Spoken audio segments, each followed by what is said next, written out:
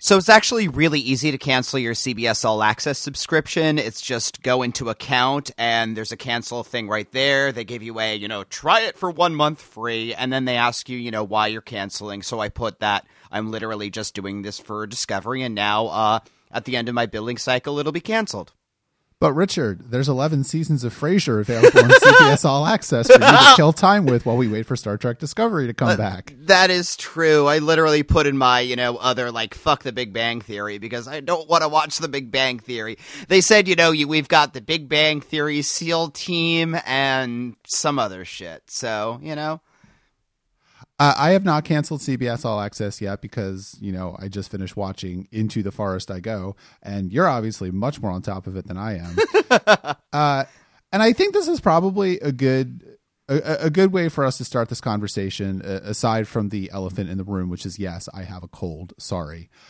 Is that this is like the last episode of Star Trek Discovery that we are going to cover live, quote unquote, in this fashion. We have made a unilateral decision that, frankly, this wasn't enjoyable, and we don't get paid a lot of money for this. While we appreciate the money that we get from all of our patrons, and we love you all, and you cover the cost of this podcasting hobby for us, we are not professionals, and we are not getting paid any sort of real living wage to do this. This is a hobby, and if we're not enjoying it, it's not something that I would want to do. So, sorry if you've been enjoying our Star Trek Discovery coverage, but I also feel like this is probably a pretty good episode to go out on because I actually liked this episode quite a bit. Yeah, it was about the best incarnation of this episode that I think we could have gotten, because while I probably couldn't have predicted the exact points, this is more or less what I figured was going, the kind of episode it figures it was going to happen. There is a major victory in the Klingon Federation War, and, things look okay, but we've got a cliffhanger because we want to watch in January. And frankly, I think my speculation about it is that they're going to redo Voyager, and since we're going into Voyager again, it really fits like it fits, and now it's all resolved, and now they've got to figure out how to get home and whether Tuvok's going to get home. And I really miss Tuvok. And Tuvok misses you. Aww. I mean, let's talk about the other elephant in the room. They're obviously in the mirror universe, right? When he said about, my first note is the quote, parallel universe is connected to the mycelium network, followed by, oh no.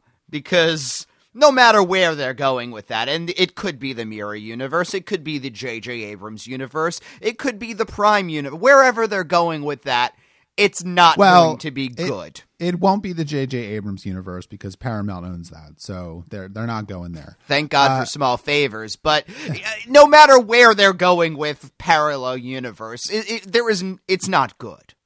I really can't see a way that it's not the mirror universe, and I hate to speculate, but I guess I'm doing that because this is where we are. But, yes, you're right. Like, they telegraph the idea of parallel universes in this episode. They're doing that for a very specific reason because they are telegraphing the end of the episode. And, really what it comes down to is I feel like they are in the mirror universe because that is the only parallel universe that is like consistent in Star Trek. And they also have been extremely, extremely insistent on the idea that this is all linked to the original series somehow. This is a show that is slavishly devoted to the sort of canon fan service that I think a lot of people didn't expect Discovery to be. And so I really can't see them going in a new direction, which I think is a little bit of a shame. Now, when the show comes back in January and I just watch it as a civilian without having to think about it in a critical fashion, and they're in the Andromeda Galaxy, then I'll be pleasantly surprised.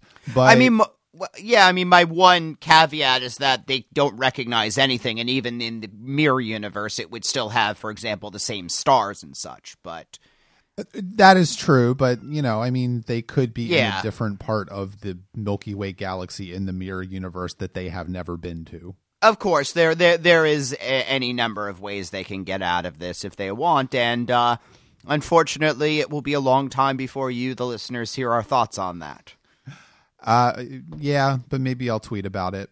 So, as a whole, I mean, because I feel like in a lot of respects, and, you know, we don't know where this is going, obviously. And I, you know, in retrospect, in hindsight, you know, last week I wondered, you know, why they bumped up the mid-series finale date to include this episode. And I think I understand why. This is a much better episode than last week's episode. This is actually an episode of television.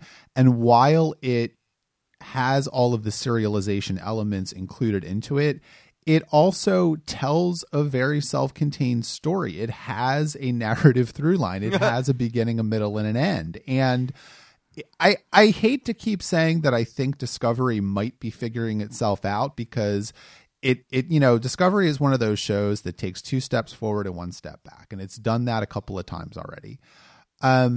This episode, I feel like at least the writers of this episode have a good grasp on how to structure an episode of television while tying it into the larger serialized narrative of the show. And I think it worked really well for this one episode, at least.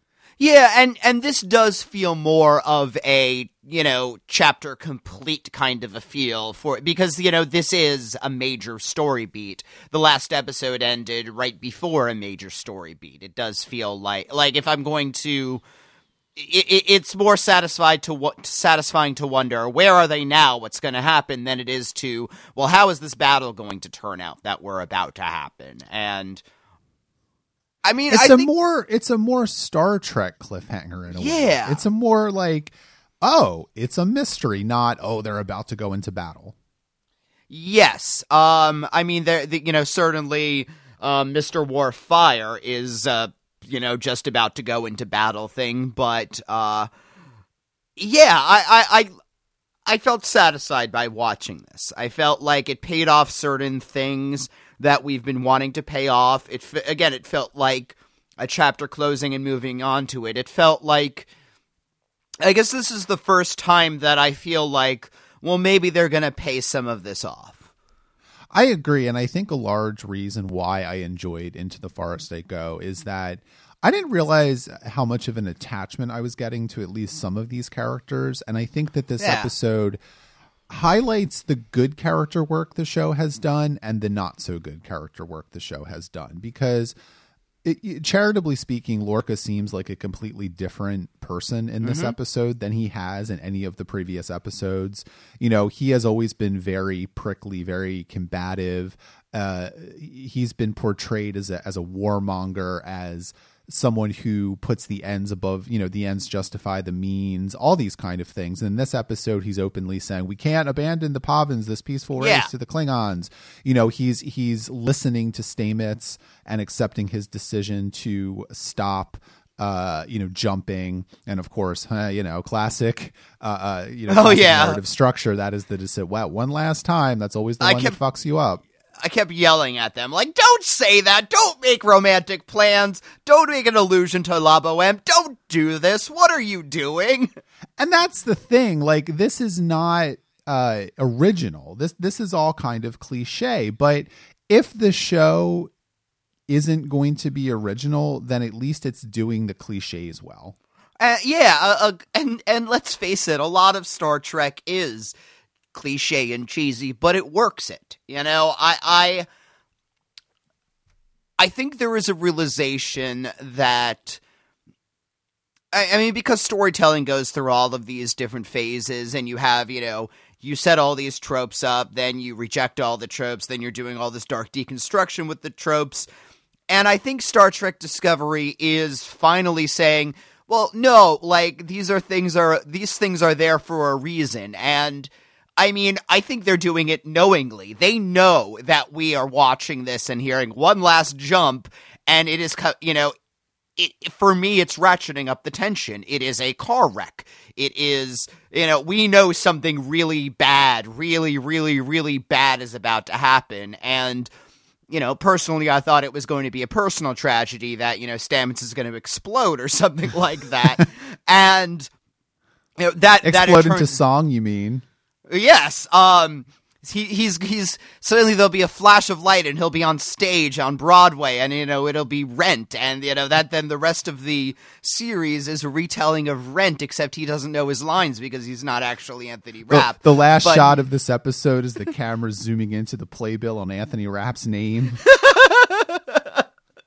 Oh, God. Yeah, I think it knowingly used that cliche to create the force of tragedy, to create the force of tension.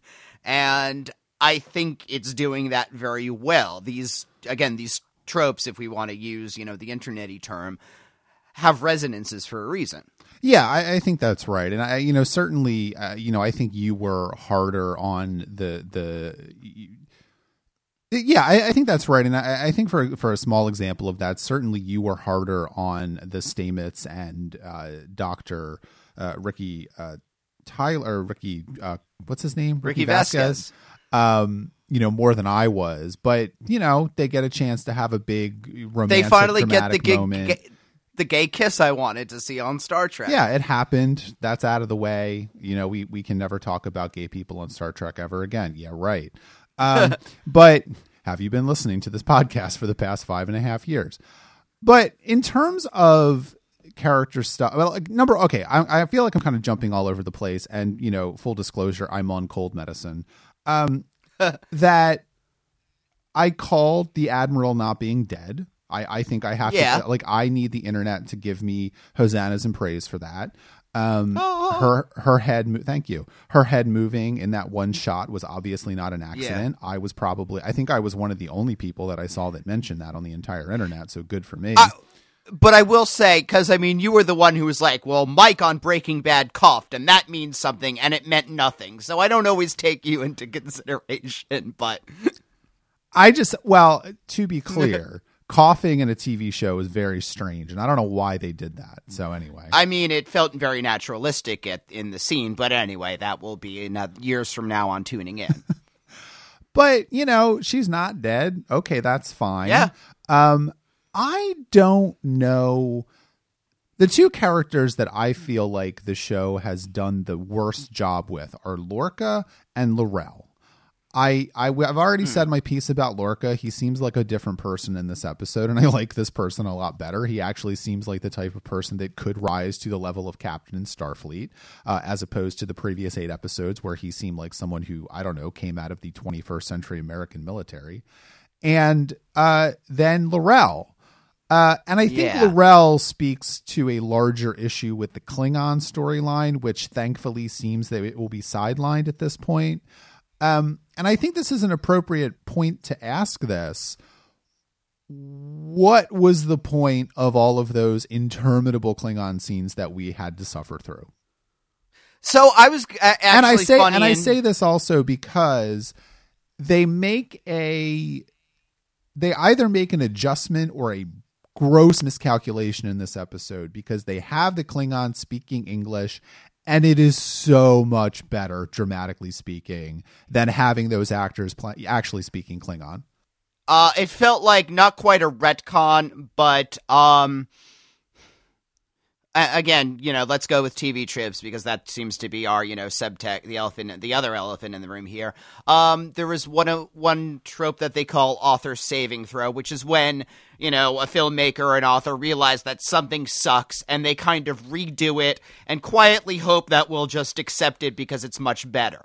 Like, it seems like they finally realized, all of that Klingon stuff was just Klingon with the accents, with the way that it works. It doesn't work. It's tedious. It's annoying to get through. We'll make a little, in-universe reason why they're speaking English. And then from the rest of the show, we're just going to have them speaking English, and we're just going to accept that. Like, it seems like, I really hope that's what they're doing, because, and frankly, this is the first time that the Klingons felt like Klingons. Yes, I thought that too. I really loved the bit with Call and Burnham, talking to each other, and her challenging and talking about, well, Klingons have honor, so let's fight. Okay, we're going to have a battle. Like, these are Klingons. I could picture a TNG era Klingon having that conversation with her. You know, it felt good. Yeah, I agree, because I think fundamentally what it comes down to is that the reason why the Klingons did not feel like Klingons is that they were speaking Klingon, which is a strange thing to say, I know, but it's true. I mean, in a similar way to the only thing that I can think of is someone in this Star Trek Facebook group that I'm in made a fantastic point, which I'm not going to name them because, you know, that would be weird. But if they're listening to this podcast, they know who they are. Where they said it's even inconsistent in Discovery because they don't have the Vulcans speaking Vulcan, for instance. Yeah. And I think that if Letha had long scenes on Vulcan of Sarek and the other Vulcans speaking in the Vulcan language, that would have felt as odd as the Klingons speaking in Klingon. And so to me, I think that it was all that. I think that these Klingons did not really seem like Klingons because they were speaking in a language that we had never seen them actually speak in before, except for very, very small doses. And you know, that, like you said, that scene between Burnham and Cole, that fight, that directly could have come out of a TNG episode. You're right. And I loved it. I mean, the only thing I think was missing was Cole pulling out a Batleth, but you take what you can get. Yeah, I guess they, and especially because Burnham is, smaller, it makes more sense for her to do a more agility-based weapon and hold her own. But, again, we've been talking, I don't know why they do that, because science fiction in general, fantasy in general, all of these things, they're speaking English. We understand that there's some kind of universal translator or that it's for the production value. And like I said, I hope for the rest of it, they just go with that and they expect that we're not going to, make a point about it, because really only the most hardcore insufferable devotees are gonna be, well, they're really speaking in this language, so why don't they do that? Well, and I also think too that it seems to me, and I could be wrong, it could be totally misreading where I think the show is going, but it seems to me that the days of having scenes just with Klingons in them are over. Yeah. I mean, I wonder if just as the pilot felt like a prologue, I wonder if this is going to feel like a prologue. Yeah, I think that's right in a way. And, the war is not over. The show has made the point that the war is not over. They have figured out a way to at least somewhat defeat the cloaking device. I will leave that to the canon heads to figure out if that's a violation or not. I actually don't remember if they could do that in the original series. They probably couldn't, but I don't really care, to be frank. But the thing, and we could waive it as, they'd figured out this cloaking device, and in 10 years, the Klingons have developed another kind. Exactly right. Who cares? The Romulan cloaking device is more advanced, and they did say in the original series that the Klingons were using ships of Romulan design, so there you go. The thing that I'm left with, though, is the character of L'Rell, because she's on the ship. She's going to have some sort of role going forward. They give more ammunition to the Tyler is Voq theory by having that very nebulous line that L'Rell has about when the time is right, I will take care of you, or whatever she says. Now, of course, the literal reading of that is she still wants to bang Tyler, which, why wouldn't you? But consensually. But like, why is she still in the show? Like, that is what and why was she in the show at all? I don't really understand what she adds to the show, and frankly, I don't understand her character arc. It's what you said last week, right? Like, when Gul Dukat popped up in 4 episodes of a season of DS9, the show did a good job of letting us know what Gul Dukat was up to. And L'Rell was on the, barge of the dead with T'Kuvma and Voq. Then T'Kuvma was dead. Then she was with Voq. Then she was on the prison ship for an episode for what? I don't know why. Why was she there? Who knows? Then she was back on the barge of the dead. And you're like, I don't understand anything about what she's doing. Yeah, like... And I still don't understand anything what she's doing, and I don't understand why she's on the show now, unless Tyler is Voq. Yeah, and I mean, I tried to pause through some of those, some of his flashback sequences to see, because it was very ambiguous. They were so brief. At some points it looks like, okay, they're, putting surgery on a Klingon, but it's, again, it was so quick, the flashes, that it could just Which be... Which they don't need to do. Listen, I need to tell you what the Enterprise thing is, Richard. Yes, just tell me the Enterprise thing. So the Enterprise thing is a 2 or 3 episode arc, I forget what, in the 4th season, with a ancestor of Soong, I swear to fucking God, played by Brent Spiner, who finds some augments of the sort of Soong variety, whatever the fuck his name is. Again, cold medicine.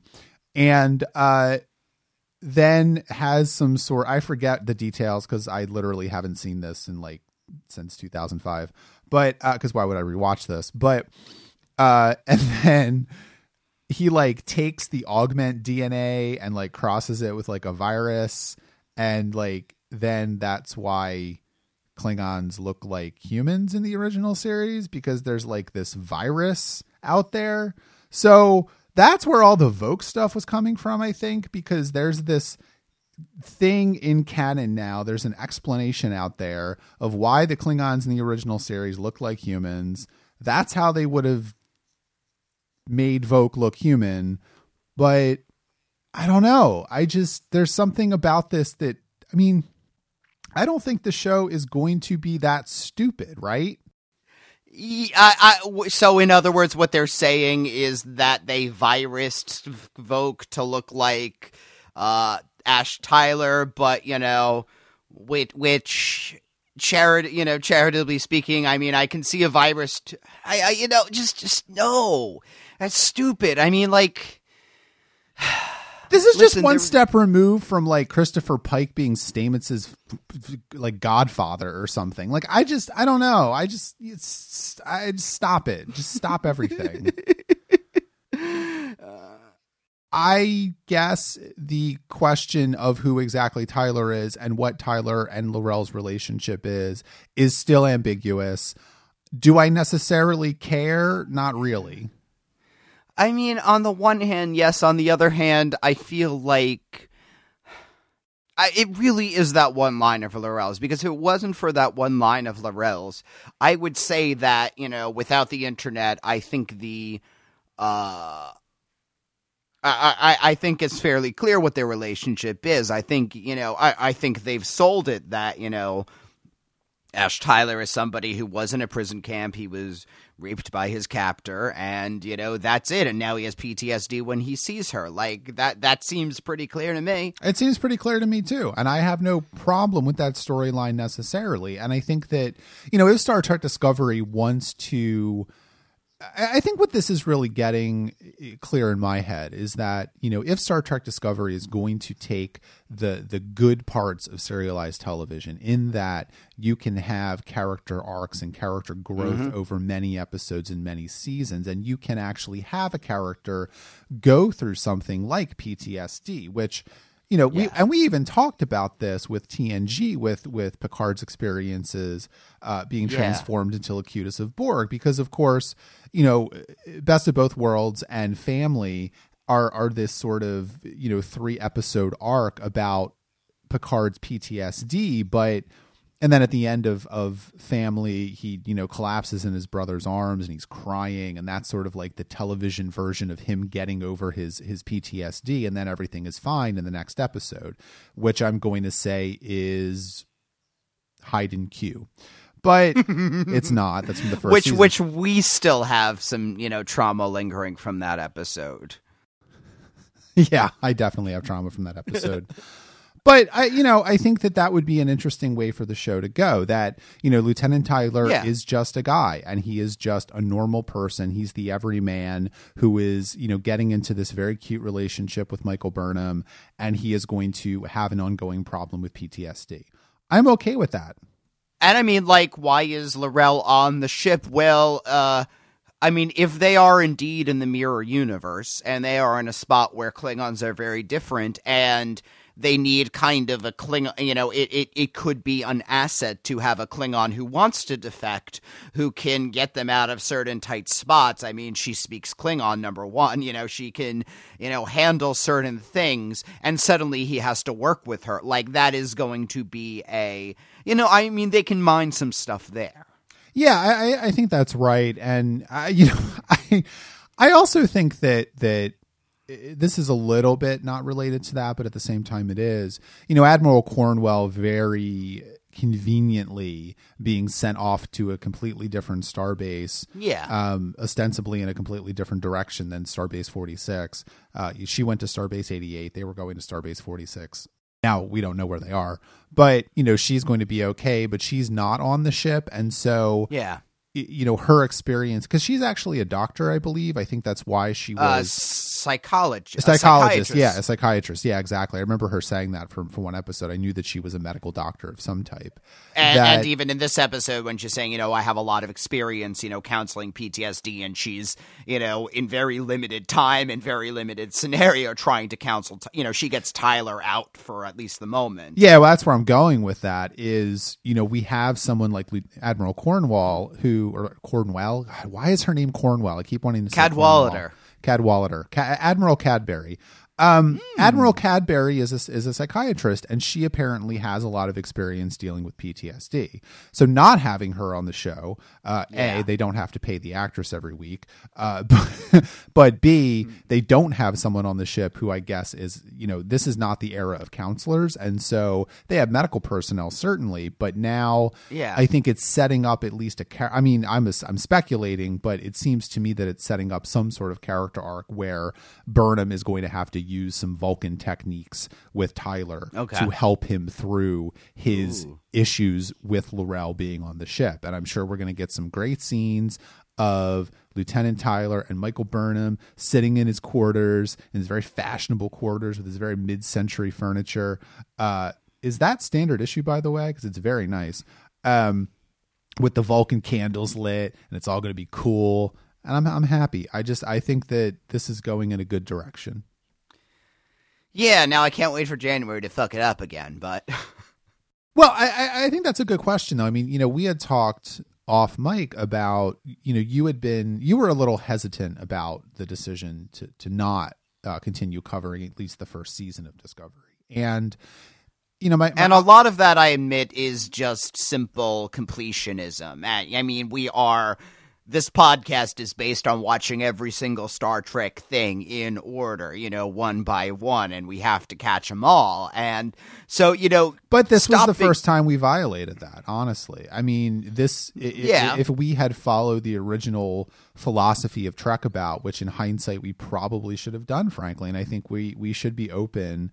I think this is one of the reasons our listeners like us, is that we're open about this sort of thing. That I think that doing Discovery in this fashion was a mistake. And, you know, I think we did some good shows. I think we did some good analysis. But at the end of the day, neither of us enjoyed this very much. And I guess what I'm getting at is, you know, we will cover Star Trek Discovery again, right? Like, we will do the first season and the second season and however many other seasons there are to come at the appropriate point, after Enterprise and after the Abrams movies. So you've got a ways to go before you hear our thoughts on the second half of the first season. But what I'm getting at is, you know, you had said to me that one of the things you were hesitant about is that you didn't think you were going to finish watching the first season, and that therefore when we got to it in the normal timeline, quote unquote, you would be very down on the first half of the first season of Discovery on our second watch of it. Do you think that's going to be the case still? Do you think you're not going to watch the second half of this season? I don't think I'm going to watch it as it airs, just because, you know, number one, I don't feel like subscribing to CBS All Access for the 2 or 3 months again. You know, what I figure I'll do is just... So what, there's 8 episodes, 7 episodes? There are 6 episodes left. 6 episodes left. So in other words, I'll wait till it's done and then just subscribe and watch them in 1 week. And, you know, which, you know, that's whatever. But, it will be interesting to rewatch knowing where things go, but I would like I guess I am curious enough about where they are and what's happening, and oh god, are they really doing the mirror universe? I don't know if they are or not, and I guess we're just going to have to wait until January to see. But you won't hear our thoughts on it until 2019, I think. Which will either be a very good year or a very bad year, depending on November 2018. So make sure to register to vote. Indeed. If we could leave you with one useful thought, it's register to vote. I mean, Virginia, New Jersey both swung blue. Virginia was especially a shock. So, we're doing well. Well, I think we'll leave Into the Forest I Go There. If you have any thoughts on this episode, please leave a comment on the post for this episode of the podcast at truckaboutshow.com. You can check out our Patreon, patreon.com/truckaboutshow.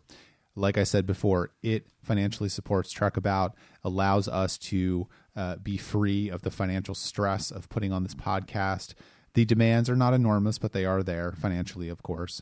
And your assistance and help in that regard is very much appreciated.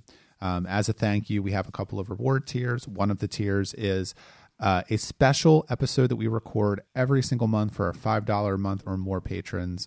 The one that we released last week was on the Seth MacFarlane Vanity Project, the Orville. And yes, I'm continuing to call it the Seth MacFarlane Vanity Project because I believe that is what it is. I haven't continued watching it past that, so I don't know where it's at. But so go to patreon.com/truckaboutshow and please give now. Facebook, Twitter, and Instagram, we are there. Truckabout Show is our username in all those places. And as always, please leave us an Apple Podcast review for Truckabout.